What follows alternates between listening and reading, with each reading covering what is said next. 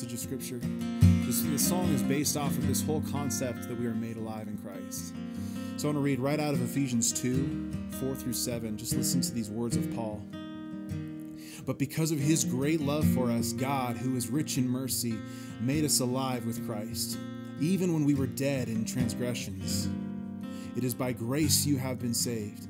And God raised us up with Christ and seated us with him in the heavenly realms in Christ Jesus, in order that in the coming ages he might show the incomparable riches of his grace, expressed in his kindness to us in Christ Jesus. As we continue to sing this song, just reflect on that we are truly made alive in Christ in a way that is more alive than we already experienced. You know, we're alive, we're breathing today, but the life that Jesus gives is greater. So let's lean into that and just continue to worship him this morning. It's no longer I who live, but Christ who lives within me. Christ who lives within me. From beginning to the end, you deserve the glory. You deserve the glory. It's no longer I who live, but Christ who lives within me. Christ who lives within me. From beginning to the end, you deserve the glory. You deserve the glory. You are God. You're the great I am. Breath of life I breathe you in. Even in the fire, I'm alive in you. You are strong in my brokenness, sovereign over every step. Even in the fire, I'm alive in you. You are God, you're the great I am. Breath of life I breathe you in. Even in the fire, I'm alive in you. You are strong in my brokenness, sovereign over every step. Even in the fire, I'm alive in you. Oh.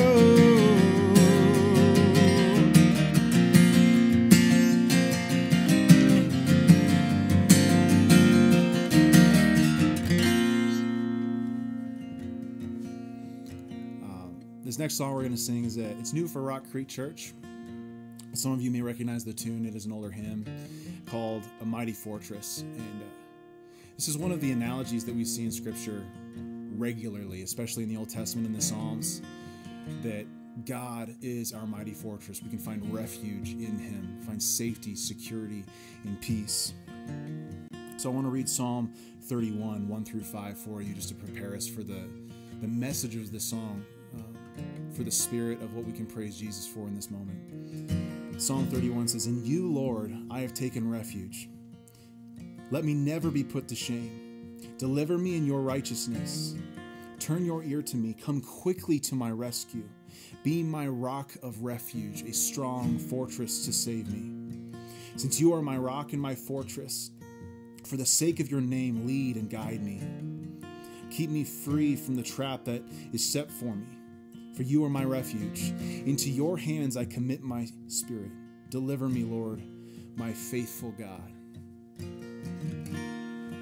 So as we sing A Mighty Fortress, let this be our prayer, that we can run to him, that we can find our refuge in him every single day of our lives, every moment, but especially here and now.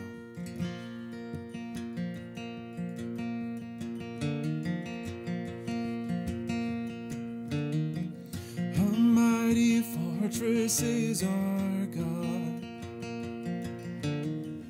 a bulwark never failing, our helper he amid the flood, of mortal ills prevailing, for still our ancient foe doth seem to His craft and power are great, and armed with cruel hate. On earth is not His equal. Whoa,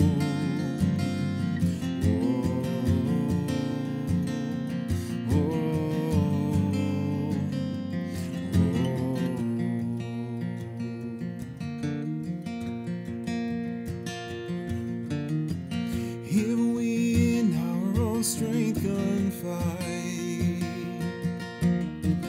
our striving would be losing. We're not the right man on our side, the man of God's own choosing. You ask who that may be? Christ Jesus it is He, the Lord of hosts His name, from age to age the same.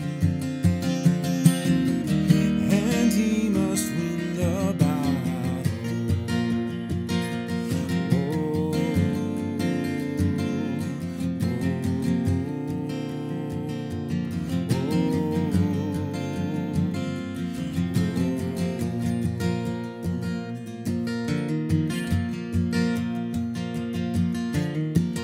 and though this world with devils filled should threaten to undo us, we will not fear, for God hath willed His truth to triumph through us. And though this world with devils filled should threaten to undo us, we will not fear, for God hath willed His truth to triumph through us.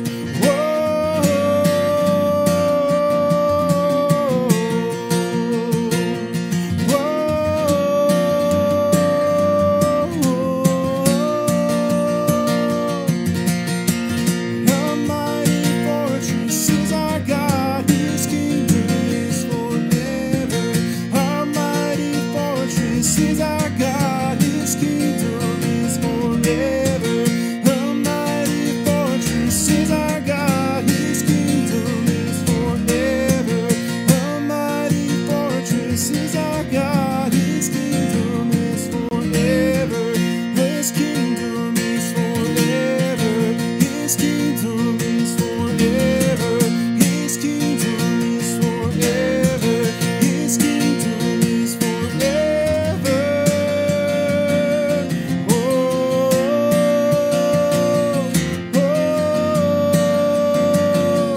Oh,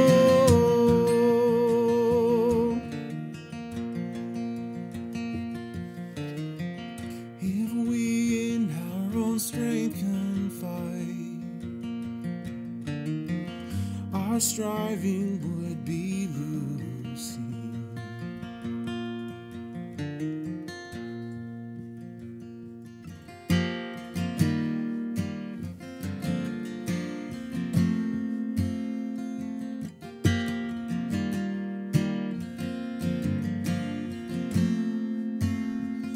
The head that once was crowned with thorns is crowned with glory now.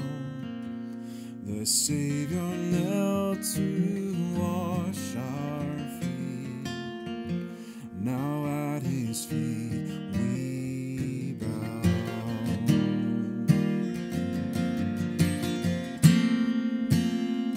The one who wore our sin and shame, now rolled in majesty, the radiance of perfect love now shines for all to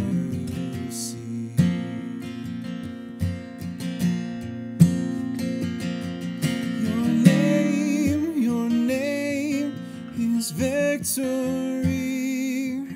Oh, praise will rise to Christ our King. Your name is victory. All praise will rise to Christ our King.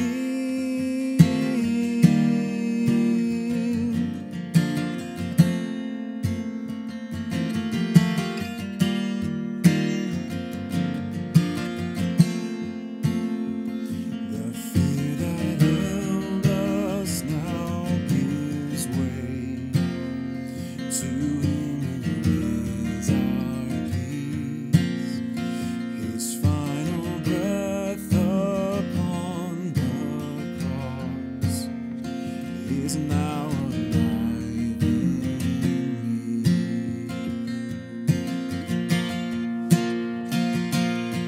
Your name is victory. All praise will rise to Christ our King. Your name is victory. All praise will rise to Christ our King.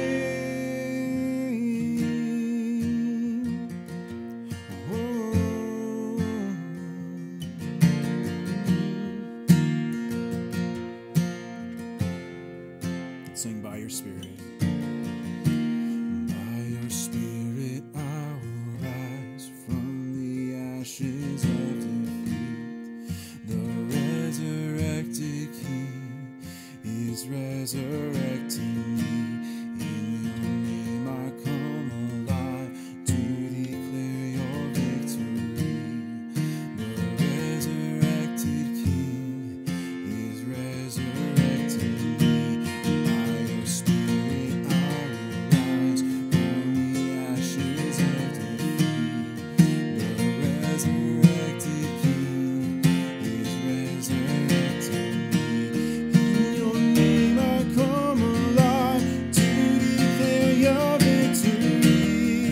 The resurrected King is resurrecting me. By your Spirit I will rise from the ashes of defeat. The resurrected King is resurrecting me. In your name I come alive to declare your victory. The resurrected King is resurrecting me. He is resurrecting me. Our God is alive.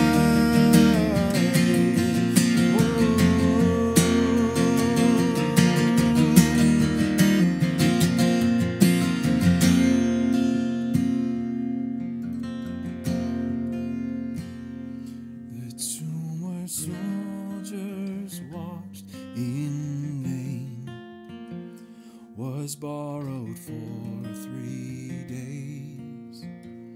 His body there would not remain. Our God has robbed the grave. Our God has robbed the grave. Oh, your name is victory. All praise will rise to Christ our King. Your name is victory. All praise will rise to Christ our King. By your Spirit I will rise from the ashes of defeat. The resurrected King is resurrecting me. In your name I come alive to declare your victory. The resurrected King is resurrecting me. By your Spirit I will rise from the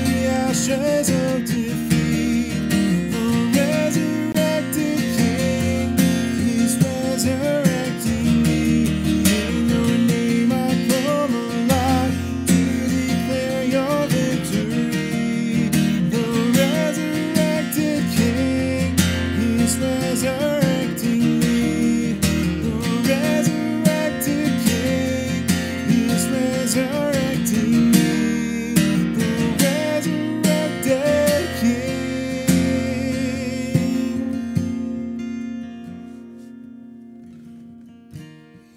Jesus, thank you so much for this morning. We thank you that you are the resurrected King and that you are resurrecting us. You are in the process always of bringing new life to us, to reinvigorating us, to help us understand more and more what does it mean to live according to the new reality that you set forth in your death and your resurrection. So Lord, as we kick off Holy Week, I just pray that you would guide our thoughts to you, help us to see more and more your character, your love for us, for those around us, for this world, and the extent to which you've gone through to save us. So Jesus, draw us closer to you this morning.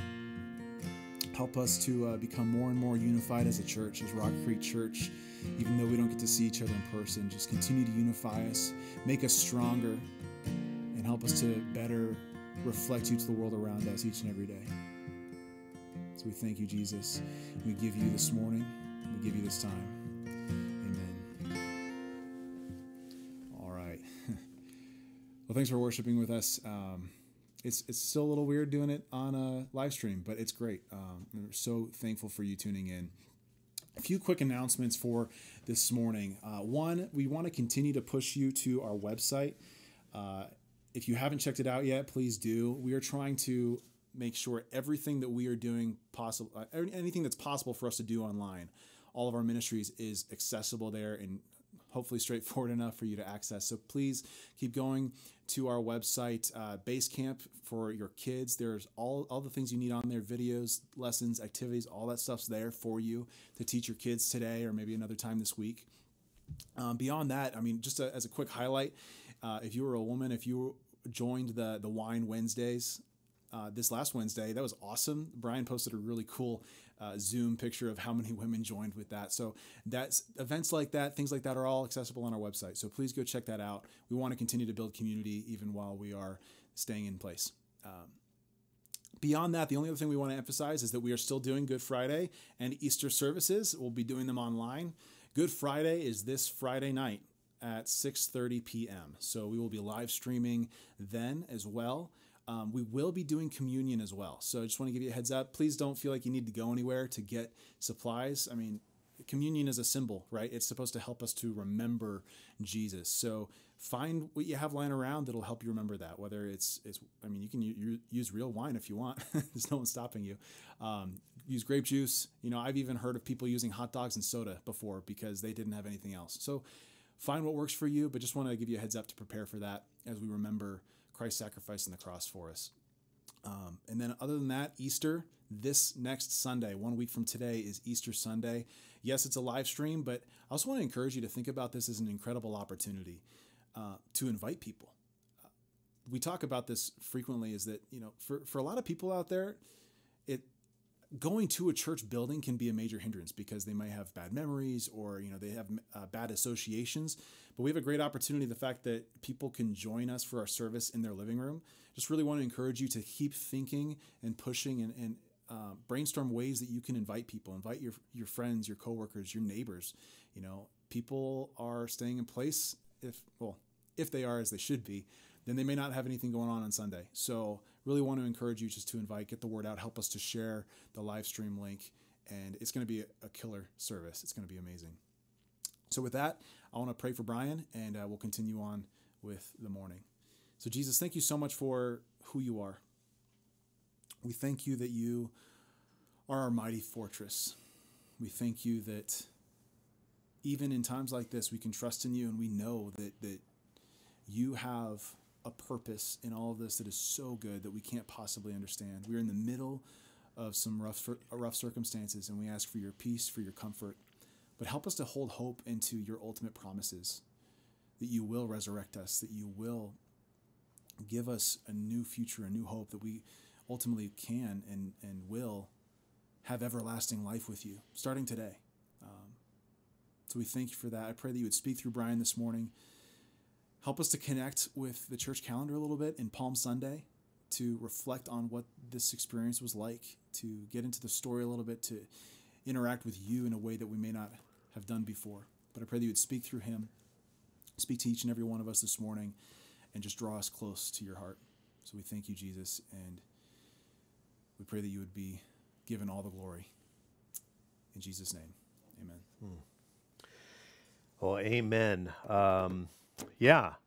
Good morning, church. Glad you're tuning in and spending some time with us. Hopefully you're nestled into your spot in your couch or your special chair. I'm sure that you heard Paul singing loudly from your house. I know I cracked our windows so that I could hear Paul, and I believe I did. And so hopefully you heard that as well.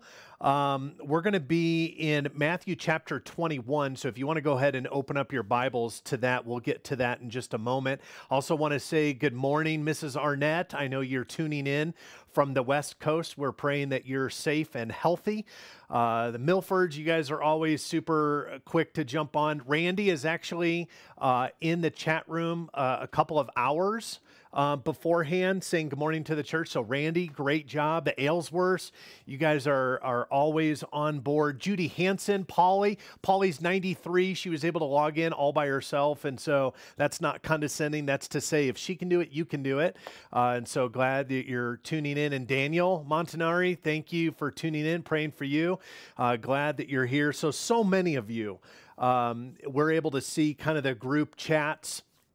See who's able to log in and who's been corresponding with us. We have people in Texas and Utah, Arizona, California, Oregon, Washington. And so there's so many different places where people are tuning in. So we just want to say good morning to you and glad that you're a part of this, glad that you're a part of our church family, especially on today. Today is Palm Sunday, and as Alex alluded to, it's a very, very special day and week for the church worldwide.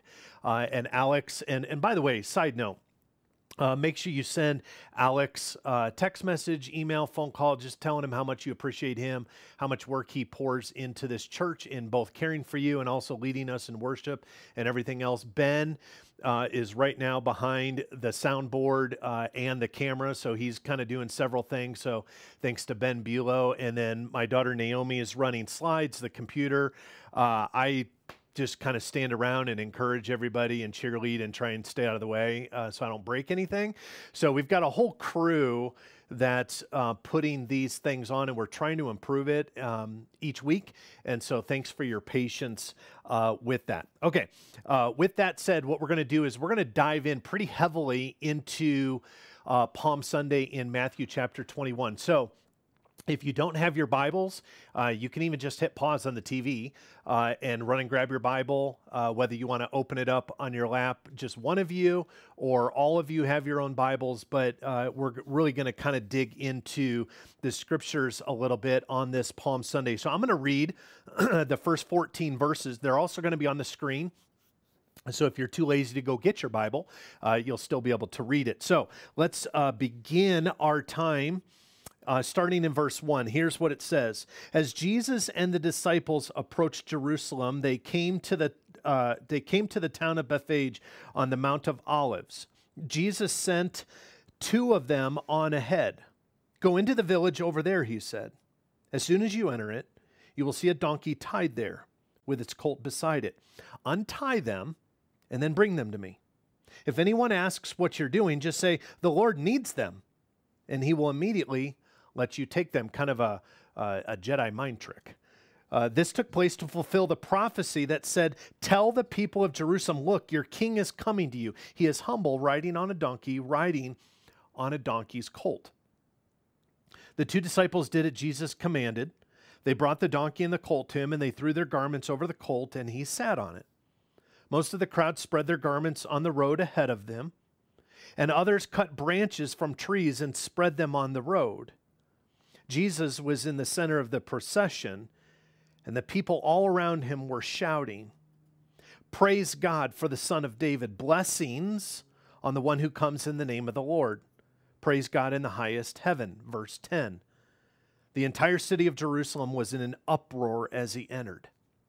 Who is this? They asked. And the crowds replied, "It's Jesus, the prophet from Nazareth in Galilee." Jesus entered the temple and he began to drive out all the people buying and selling animals for sacrifice. He knocked over the tables of the money changers and the chairs of those who were selling doves. And he said to them, "The scriptures declare, my temple will be called a house of prayer, but you have turned it into a den of thieves." The blind and the lame came to him in the temple, and he healed them. This is such an incredible story. It's referred to as the triumphant entry, or also referred to as Palm Sunday within the church calendar. And Matthew doesn't mention that they're palm branches. The gospel writer John does that in his, but in this gospel, in Matthew's, we just see branches, and we're going to unpack branches here in just a little bit.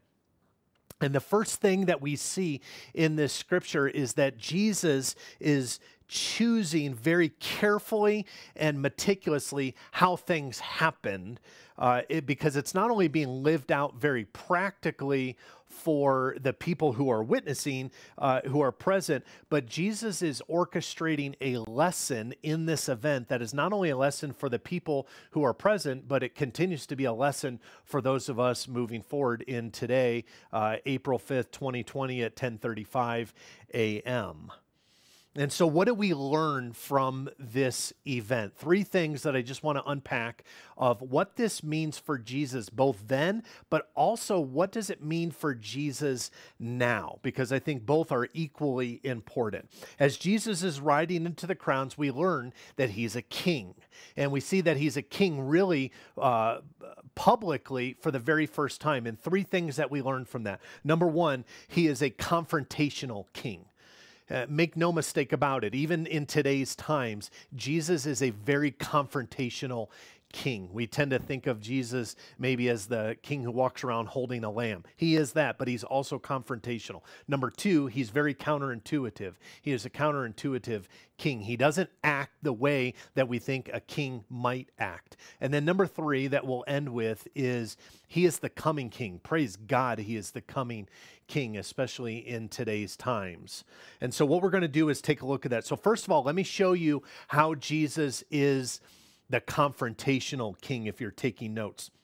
If you read about the life of Jesus, especially if you read the Gospels, Matthew, Mark, and Luke, you'll see that every time that Jesus is performing a miracle, every time he's driving out a demon, every time he's healing someone, there's a consistent effort to kind of stamp down the scuttle that goes out from that. That's why he says, don't tell anyone. And so we've often wondered, well, why does Jesus say that? Well, one of the significant reasons why Jesus wants to kind of keep a muzzle on things is because he knows if word gets out, then word will get out to the religious leaders. And when the religious leaders begin to know, then they'll start to put the kibosh on things. And he's not ready for the kibosh. He still has work to do. He still has obedience to do in God. And so that's really the essence, but he is confrontational. If we look at Palm Sunday, that changes.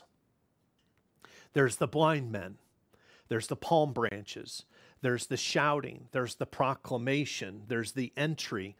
Everything changes on Palm Sunday. And what's interesting is we look at today, coronavirus present, and everything has changed. The world that we know it has changed. Your daily life has changed. Your Sunday morning routine has changed. On that Palm Sunday, everything changed. Look with me at chapter 20 at the blind men. Right before all of this happens, Jesus walking with the crowds towards Jerusalem for the Passover. Two blind men say this. Actually, I'm going to start at verse 29. I think we just have, we only have verse 30 on that, but let me read this whole thing. As Jesus and the disciples left the town of Jericho, a large crowd followed behind. Two blind men were sitting beside the road. When they heard that Jesus was coming that way, they began shouting, "Lord, Son of David, have mercy on us." "Be quiet," the crowd yelled at them. But they only shouted louder. There's a time for that. "Lord, Son of David, have mercy on us," they shout louder. And when Jesus heard them, he stopped and he called them, "What do you want me to do for you?" "Lord," they said, we want to see you." And Jesus felt sorry for them, and he touched their eyes, and immediately they could see. And then they followed him. That's a whole nother sermon in and of itself, when Jesus touches a life and they begin to follow. But what we want to see here is what they proclaim. They proclaim now, "Son of David." That's a messianic proclamation. It's an address. It is the way that everybody in those times would talk about the coming Messiah. And here it's thrown onto Jesus. It's the one that they've been waiting for. It's the one that would liberate Israel. In front of the crowd, they make this statement, and then Jesus doesn't correct them. He heals. He has compassion, and he heals them. Now, what I want you to do is think about the disciples. For several years, they've been told, keep quiet, keep things on the down low. Don't let things get out to the public. There's a right time for this. They've been told that constantly. I'm sure over campfires, they've been given instructions by Jesus on what to do and what not to do in public. And here in this moment, all bets are off. Jesus allows the proclamation of Son of David, the messianic proclamation, the coming king, and he allows it. And now the cat's out of the bag. And I wonder, can you picture the buzz? Just in the disciples themselves, can you imagine the buzz looking at each other going, "We can talk about it now. We can let everyone else know. We can announce it to the world. This is crazy." Can you imagine the excitement that comes about that now the Son of David, the messianic, the coming king is now out in the open? And Jesus very purposefully in this moment, on this Sunday, allows that to come about. And then Jesus decides to do something pretty unique, pretty special. And Jesus knows exactly what he's doing. From the minute he began his ministry to the minute he took his last breath, he did everything with purpose and listening in an obedience to God his Father and through the power of the Holy Spirit. He doesn't walk in. He rides in. And they're shouting. They're going crazy. This is it. They just saw or heard of a miracle. And now crowds are following. Whispers are kind of spreading throughout. And Jesus begins to ride in. He doesn't change their mind. And they're crying out, "Hosanna."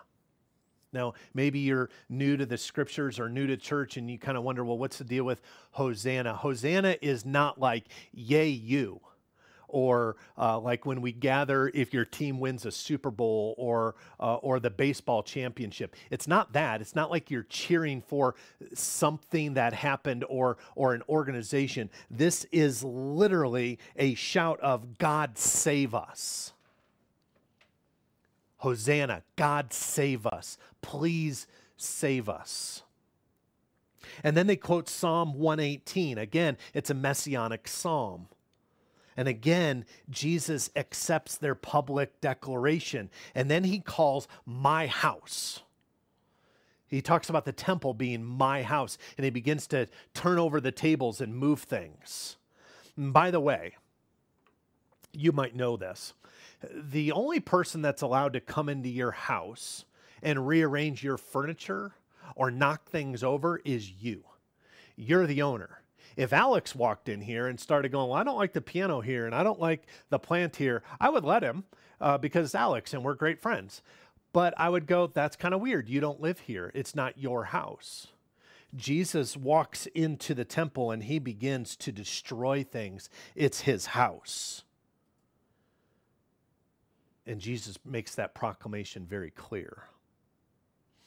Jesus, in this moment, the story behind the story, if you would, kind of like a movie, the story behind the movie is that Jesus is suddenly publicly declaring himself as the messianic king, where he is saying, "All bets are off. Crown me or kill me. The choice is yours." This is Jesus' way of saying, "I'm not mincing words anymore. I'm not keeping it a secret. I'm not allowing you to decide and wonder. I'm telling you what is true, and you now crown me or kill me? He's confronting, and I would like for you to consider this morning that question. Because I want to suggest to you this morning, you can't read this book. You can't read the life of Jesus and not have that question posed to you. Because there is no middle ground. Crown me as King of Kings and Lord of Lords, and let me rule your life as rightful ruler, or kill me. And so Jesus is very confrontational. There's an author, Reynolds Price. He's an author and commentator. He writes this regarding John's account of the events surrounding Jesus. He says this: does Jesus bring us a life-transforming truth? Or is this one gifted lunatic's tale of another lunatic wilder than he is? In other words, is this lunatic after lunatic after lunatic telling us about a lunatic? Or is what we read truly life-transforming truth? And so Jesus confronts that then, and he confronts it this morning with you and with me. And so Jesus is confronting. The second thing, if you're taking notes, is that Jesus is the counterintuitive king. There's a commentator that writes on Matthew. I have all the time in the world to read tons of commentators. Thankfully, God bless, I have a great library of books, so I just read during this time. But I was reading this commentator by Stanley Hauerwas, and this is what he talks about Jesus giving us a satire, if you would, on a triumphal entry. And here's what he writes. On the one hand, this looks, speaking about Jesus' coming into the town, this looks like all the other triumphal entries. 200 years earlier, Simon Maccabeus had defeated foreign armies and kept Israel independent, and he rode into Jerusalem with people shouting cheers and waving palm branches because he delivered them. Sound familiar? 200 years earlier. This triumphal entry, Jesus's, this triumphal entry parodies the entries of kings and armies. Victors in battle do not ride into their capital cities riding on a donkey, but on fearsome horses. But this entry does not and will not triumph through force of arms. Again, Jesus knows exactly what he's doing. The people have no clue, but Jesus knows.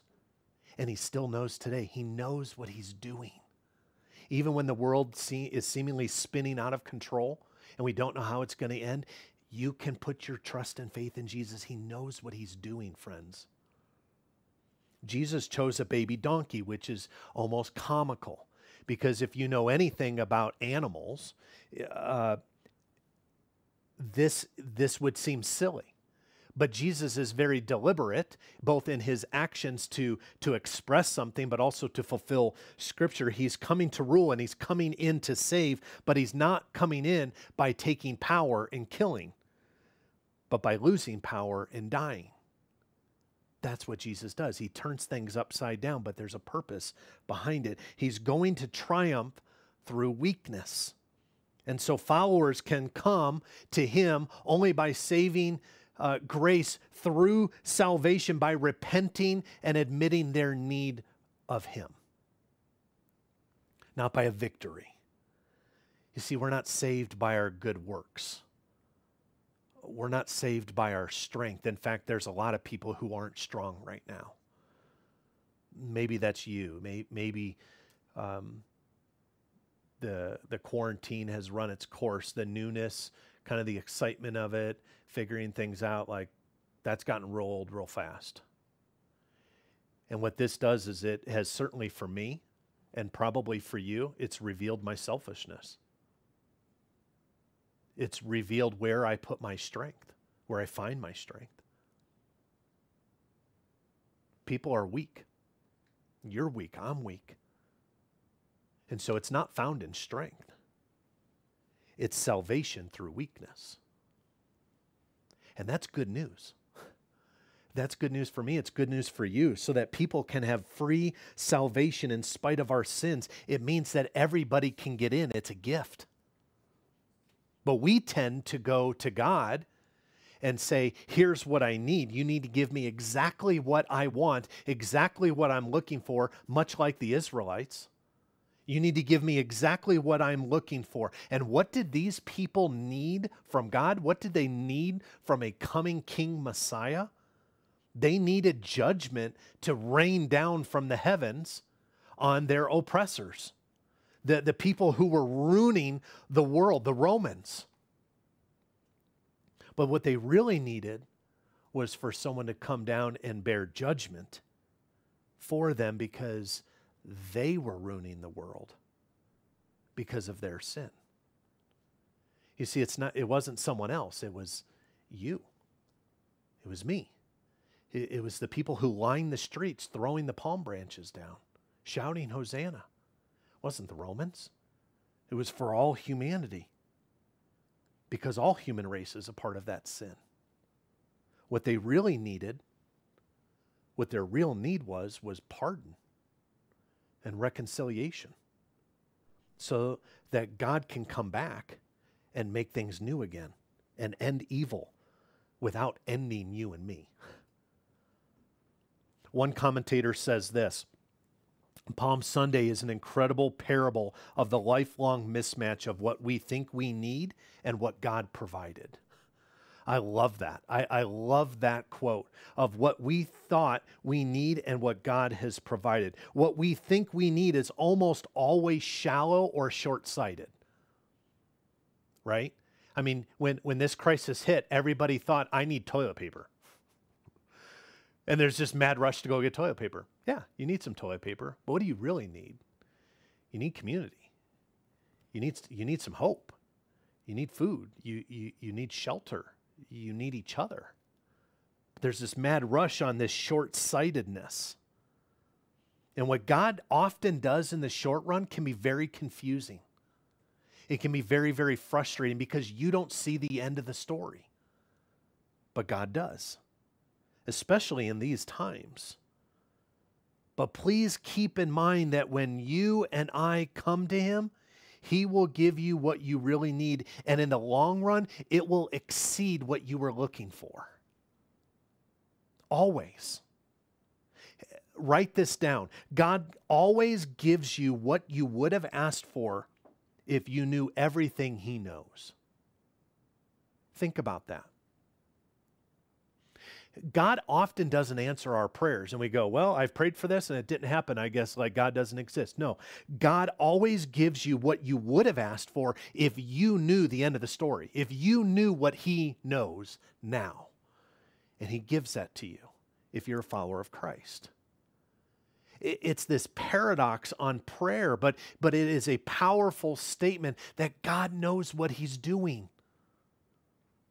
And if you learn this, you will learn to live a very contented, non-anxious life. And if you don't learn this, you won't.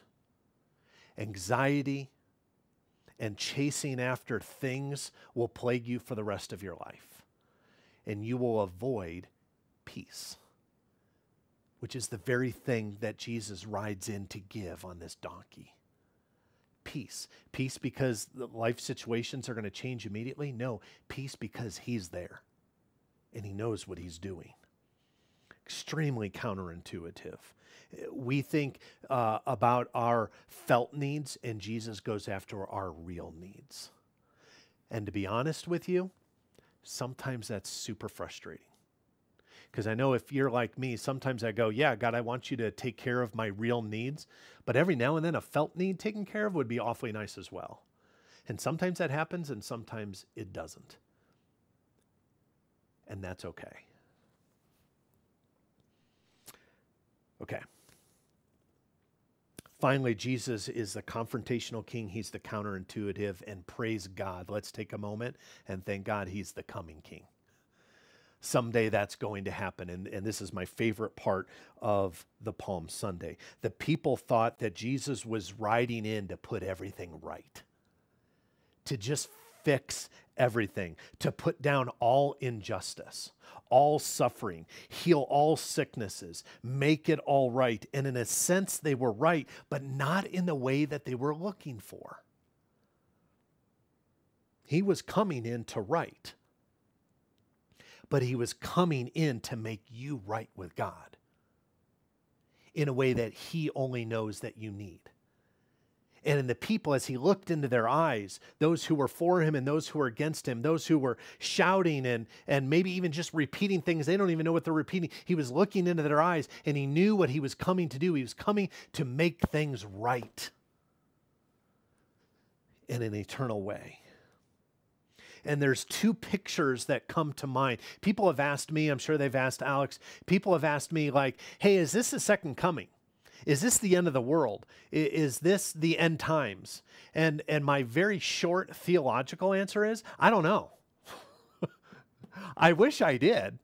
I have found myself looking to the sky and going, I wonder what it would look like to see a white horse and trumpets sounding in the sky opening up and seeing heaven. I haven't seen that yet.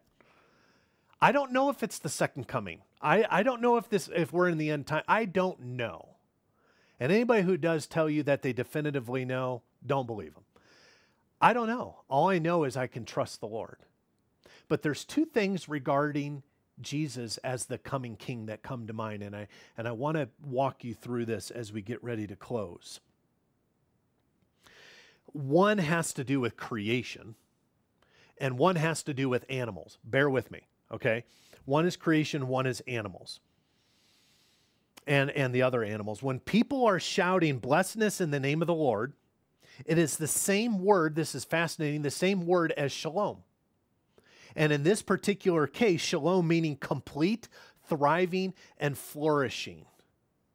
So when they're calling out Messiah, when they're calling out blessed is he who comes in the name of the Lord, as they're calling out Hosanna, they're calling out for him to make everything right. They're not saying, you, Jesus, you're cool. They're saying, God, save us. Make everything right here, right now. Put an end to this. We're tired of our oppression. Make everything right. And when they're waving their palm branches, it's looking forward to the day when the trees will wave their own branches to the King. This is fascinating. It says this in Psalm chapter 96. So if you have your Bibles, flip to that real quick. Keep your hand in Matthew 21. It says this in Matthew chapter 6, and I'll actually start in verse 11. Our focus is 12. It says this, let the heavens be glad and the earth rejoice. Let the sea and everything in it shout his praise. Verse 12. And let the fields and their crops burst out with joy. Let the trees of the forest sing for joy. Creation, when everything's going to be made right, the trees will worship. They will clap their hands. They will clap their tree branches for their Messiah. And then in Isaiah chapter 55, verse 12, you will live in joy and peace. The mountains and the hills will burst into song, and the trees of the field will clap their hands.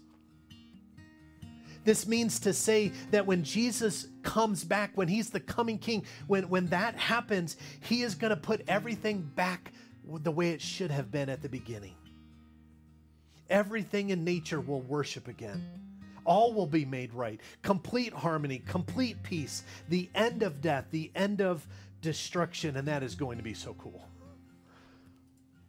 And I love how commentator Don Carson writes regarding the donkey. My second point. Stay with me on this because this is pretty cool. He says this, you can't ride an animal before it's broken.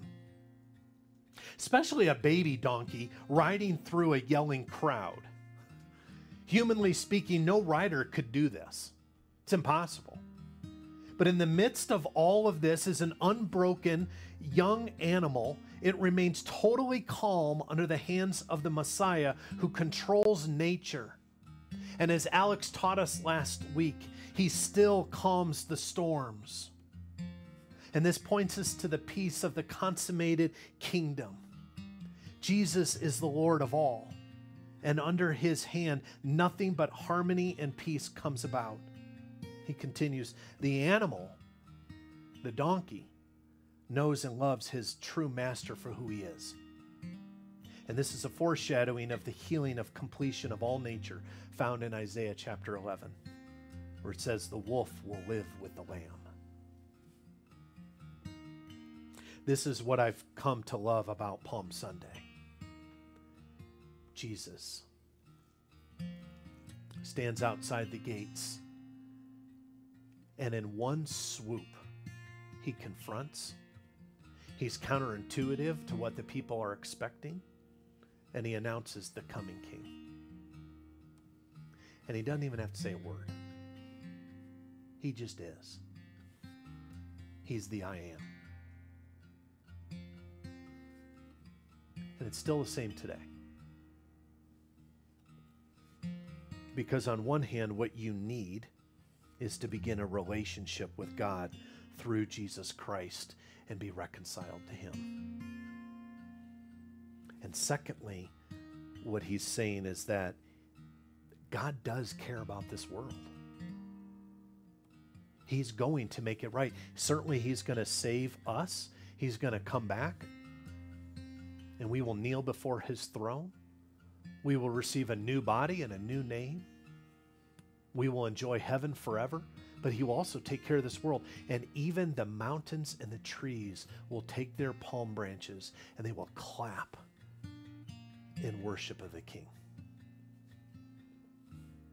Jesus comes into this world not for power, but to serve, and he's looking forward to the day when it's going to be made right. Sickness, old age, bad backs, bad knees. Some of you, even just saying bad backs and bad knees, you're grabbing where it hurts. I get it, Mark Arnett. Like, things happen. That's going to be gone. Cancer, heartburn, arthritis, hurts, pains. When all this is gone. And so Palm Sunday presents a very unique opportunity to shout to the world, to tell our neighbors that Jesus actually hates some of the things that are in this world, and he's going to make it right. He hates oppression. He hates racism. He hates destroying his world. He hates categorizing people. It's not of him. And it won't be made right fully this side of heaven. It will only be made right with the coming King. And when he comes again, those things will be abolished forever. Praise God. And as we are the light in this searching world, we will be the sons and daughters who follow God, that God-man, Jesus, who rode in on a donkey, who gave his life once and for all, for you and for me, so that you and I could find life in a very countercultural way. And that's why we gather. That's why we sing. That's why we do what we do. And so my prayer is that you are blessed today on this holy Palm Sunday. My prayer for you is that you get together as a family and remember why it's important.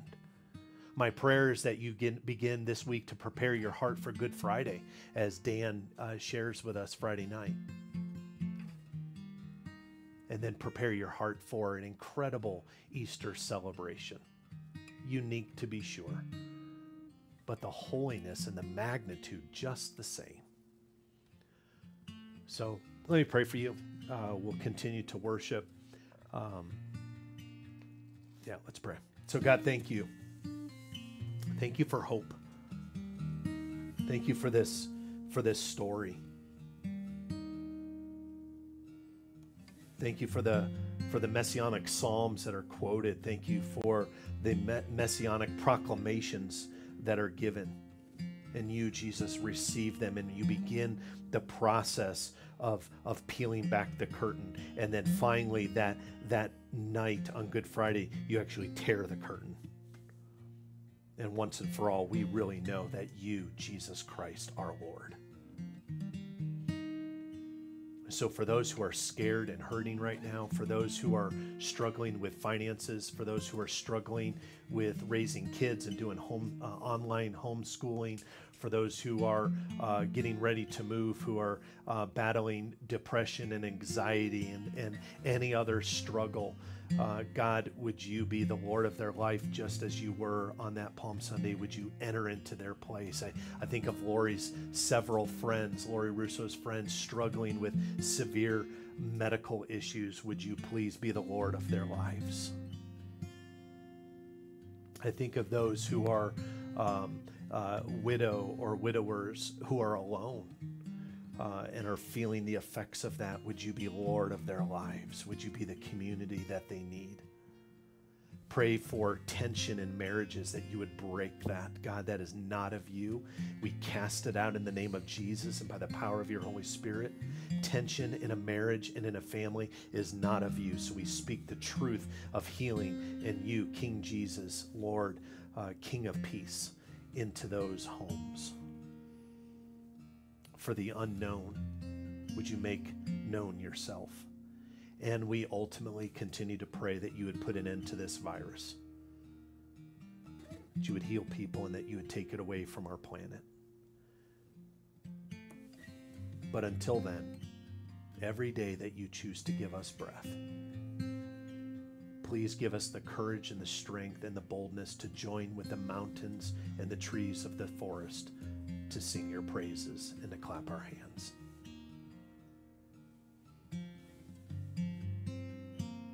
It's in the name of Jesus Christ that we have read the scriptures, that we pray, that we worship, that we gather. Amen and amen. God bless you. Amen. Let's continue in worship and respond to this message. Respond to Jesus, who is constantly speaking to us. So I pray that you heard something, that God is speaking to you in a way that is unique to you and special to you. But wherever you're at, I just want to call us as a church to respond in song. Let's sing this out.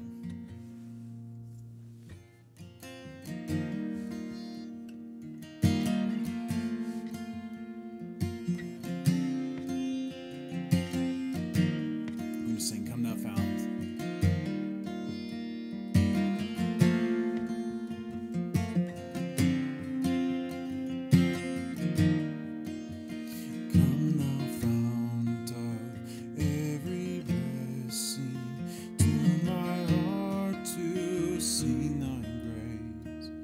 Streams of mercy never ceasing, call for songs of loudest praise.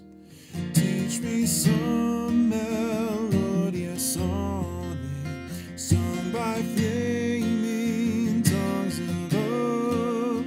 Raise the mountain fixed upon it, mountain of thy redeeming love.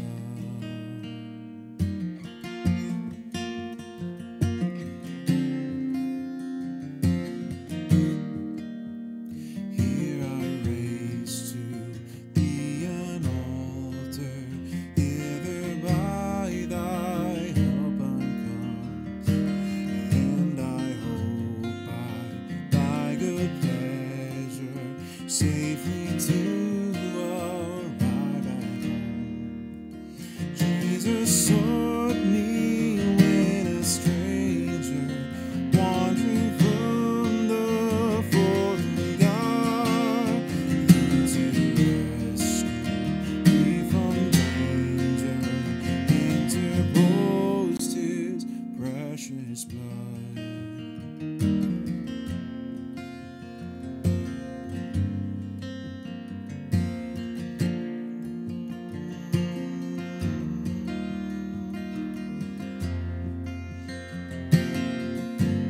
Sing every morning. Every morning, every evening, stir within me, love redeeming, Holy Spirit, still my gazes, teach my heart to sing your praise.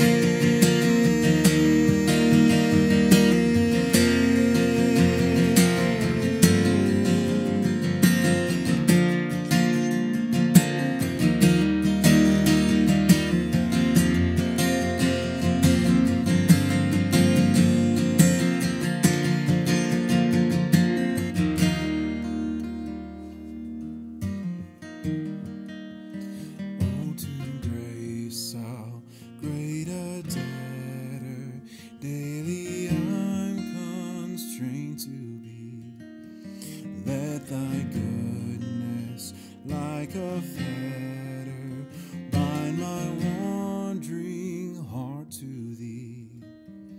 Prone to wander, Lord, I feel it. Prone to leave the God I love. Here's my heart, take and seal it for thy courts of love. Every morning, every evening, stir within me love redeeming. Holy Spirit, still my gazes, teach my heart to sing your praises. Every morning, every evening, stir within me love redeeming. Holy Spirit, still my gazes, teach my heart to sing your praises.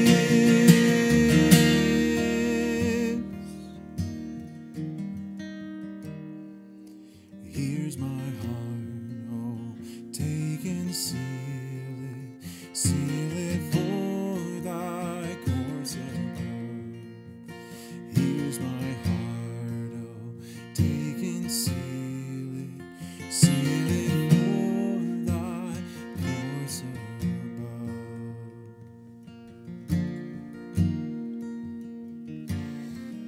We're going to finish with a song called Jesus Paid It All. And as we begin Holy Week, I just encourage you to all this week, spend extra time, spend extra attention focusing on the fact that Jesus ultimately paid it all. Paid it all for our sins. He paid it all for us to belong to Him, to know Him, to have an eternity with Him. And this week is all about that journey for Him to the cross, the culmination of a life perfectly lived for us. He didn't have to do it, but He did for us, for you. Let's sing this together.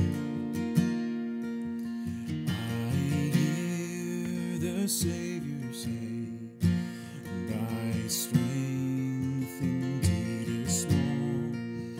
Child in weakness, watch and pray. Find in me thine all in all. Jesus paid it all to Him I owe. Sin had left a crimson stain, He washed it white as snow.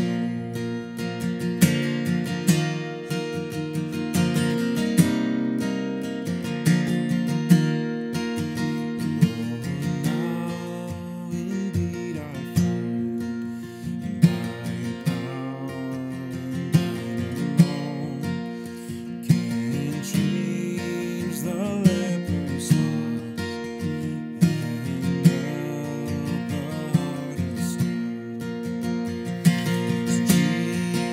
Jesus paid it all to Him I owe. Sin had left a crimson stain, He washed it white as snow.